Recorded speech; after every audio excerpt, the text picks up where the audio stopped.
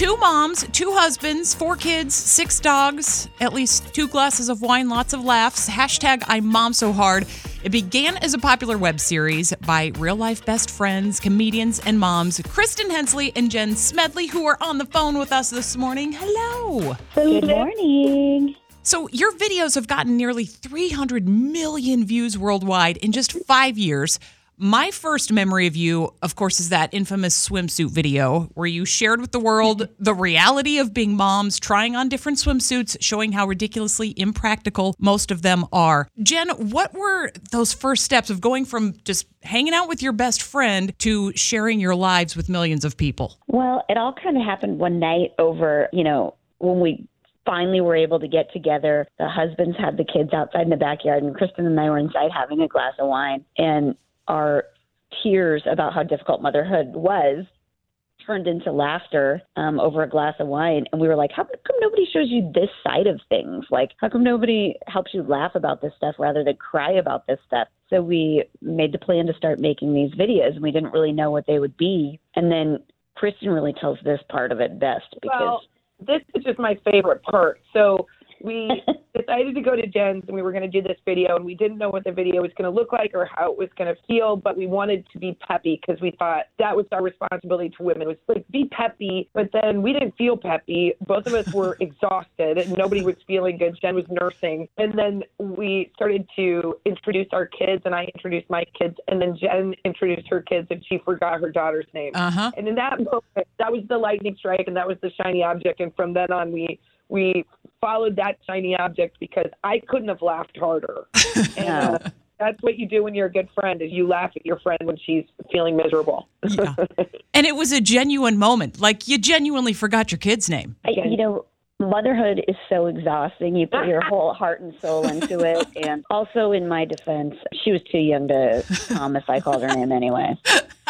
So I have 2 daughters. They are in middle school now, and I'm telling you, it's a disaster. I'm turning in my badge. I don't know where I can do that, but as of the middle of this week, I'm done. I'm failing miserably. But I can tell you that I have mortified them multiple times with very simple things. Right before Christmas, we were in the Target parking lot, and my favorite Christmas song was on. So I'm blaring it. I've got windows down. I'm dancing. I'm singing. And they're like, Mom, everybody can see you. We're at Target. So are your families embarrassed that you're sharing all of these moments with the world? Horrified.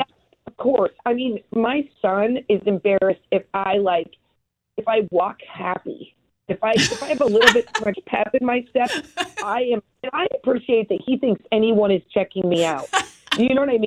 I'm like, oh, sorry, I didn't mean to have a little pep in my step. I should walk like a robot to the school, But they don't, yes, they're confused about what we do. Yes, they're like, oh, you have a YouTube channel and that it's not about Minecraft makes no sense to them. Yeah, right. They have no idea what it's about. You're not even playing video games? What? Yeah, Lame. Mom, so-and-so plays Fortnite, and he has 4 trillion followers. I'm like, God, I got to start playing Fortnite. Yes, yeah. We should switch it up a little bit, honestly. Well, your kids probably aren't impressed by this, but I certainly was. Jason Momoa made a video saying hello to you. Oh, do you know women everywhere were like, hi, thank you for sharing that video. How did that come about? Kristen's a really good stalker. He has been so nice to us, but yes, very early on, we did a video of him where we just trolled his Instagram and looked at all of his pictures of him holding babies and lifting weights, which is enough to get you through a good year. Yeah. And then he got on a Facebook Live, which he never does, or Instagram Live, and I got on there, and he saw our tag, and he was like, hey, I'm so hard. And so then I literally called Jen in 5 seconds and could barely breathe and recorded it because we're those people. Oh, yeah. To add to what a good sport he is, he's such a nice guy that my husband saw him in REI, the sporting goods store, Christmas shopping, and was like, oh, my husband's not this guy either. He went up and he said, Jason, I'm married to one of them Mom So Hard moms. They'll lose their minds if you just say hi. And he did a quick little video while he's Christmas shopping. Yeah, that's the video. And that is impressive on your husband's end. Mine would not do that for me. He goes, I literally would not have done it for anyone else for any other reason if it had been anybody else. Now, I would have started crying if he didn't get it. I think he did it for me because he's like, I do think he did it for Kristen. Yeah. yeah, honestly, because I would have been like, you mean you saw him and you didn't? What?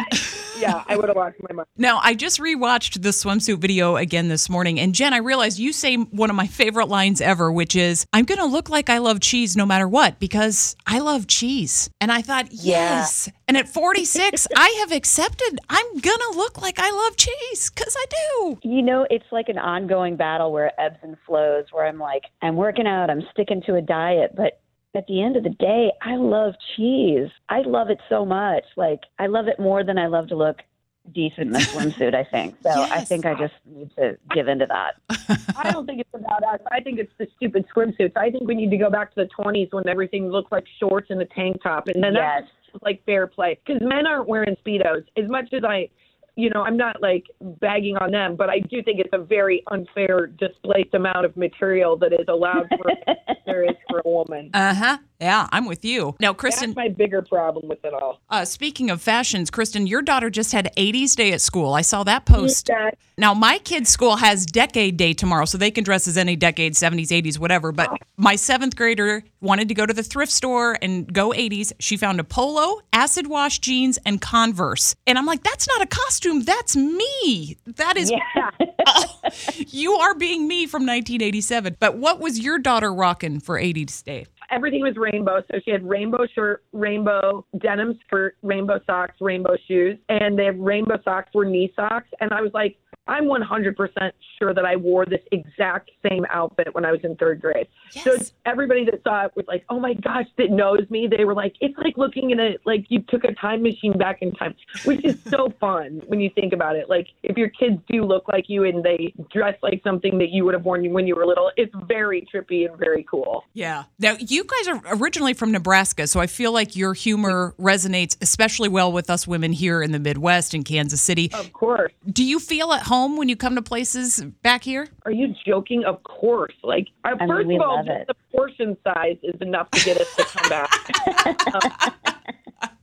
I don't want anyone to offer me a kale salad. And the nice thing is when you go to Nebraska, like they bring you Dorothy Lynch, or you go to the Midwest, you get like the food you know and love. You're happy to be there. And also, like we've said this before, we attribute a lot of our success to the women in the Midwest because, they took to social media and supported us from the beginning. And we feel such pride of being from there. And I think it makes, we just think that the people in the Midwest are really loving. And that's been really great, especially, in this last couple of years when things have been in the upside down. It's been really, really special. No, I think you're probably right because here, if a woman puts back a giant tenderloin, it's like a sense of pride. Like, look, man, I ate that entire thing. You're probably not seeing that so much in LA. You're not.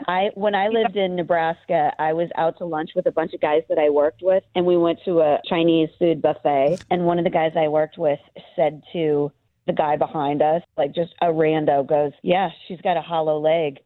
And I wasn't offended. I was really proud. Yes. If you leave steak on your plate in my family, they're like, "Oh, do you think you can just burn money? Is that where you're at in your life?"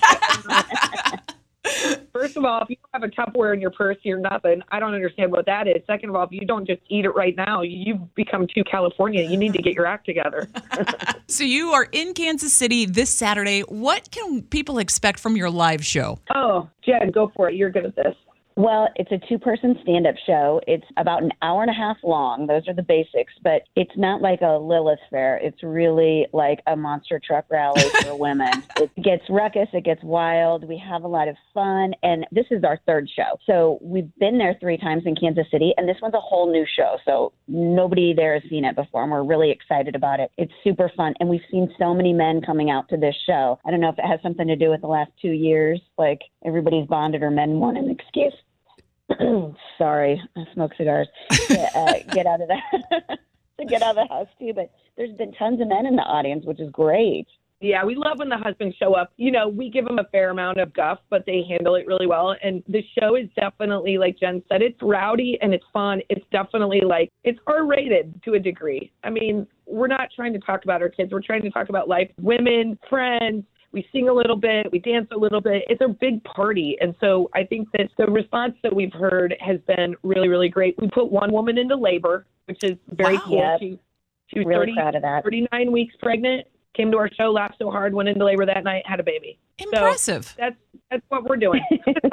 Nice. Well, I know you're right. People are excited not only because of the pandemic, they want to get out, but even just post-holiday, the stress, and there's so much going on. Yes. And the Omicron, like, can we please just get out and relax for a night? Absolutely. And all the resolutions that come with January at the end, we're like, I'm not doing that. So I think everybody's ready for just a little bit of fun. Yes, let's wear tracksuits. Let's hang out Saturday in Kansas City. Thank you so much, Kristen and Jen. I'm Mom So Hard. We appreciate you taking some time this morning. Gosh, thank you for having us. This was so nice. Yeah, thank you so much. We hope that we see you there, too. It's going to be huge. Thank you for coming to Kansas City, ladies. We can't wait. We're going to get some barbecue after the show. So thank you for having us. Joe's it is. Let's go. Yay. Well, thank you.